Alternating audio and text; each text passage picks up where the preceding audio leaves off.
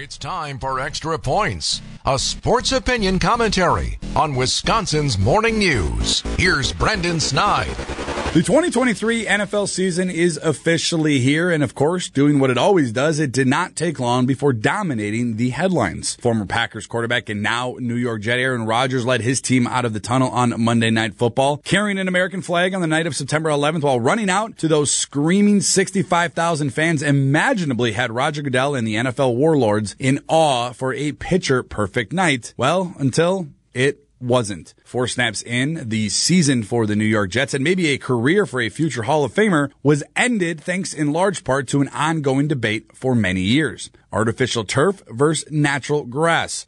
Since 2015, according to a recent study, non-contact injuries on that artificial turf have steadily and rapidly increased well above that of natural grass. Oddly enough, stadiums plan to remove that artificial turf and substitute it with natural grass ahead of the 2026 World Cup when it comes to North America. So again, we're good enough for soccer to play on natural grass, but not football. Make that make sense. How many more injuries must the league witness before deciding to go away from that fake grass? Enough is enough.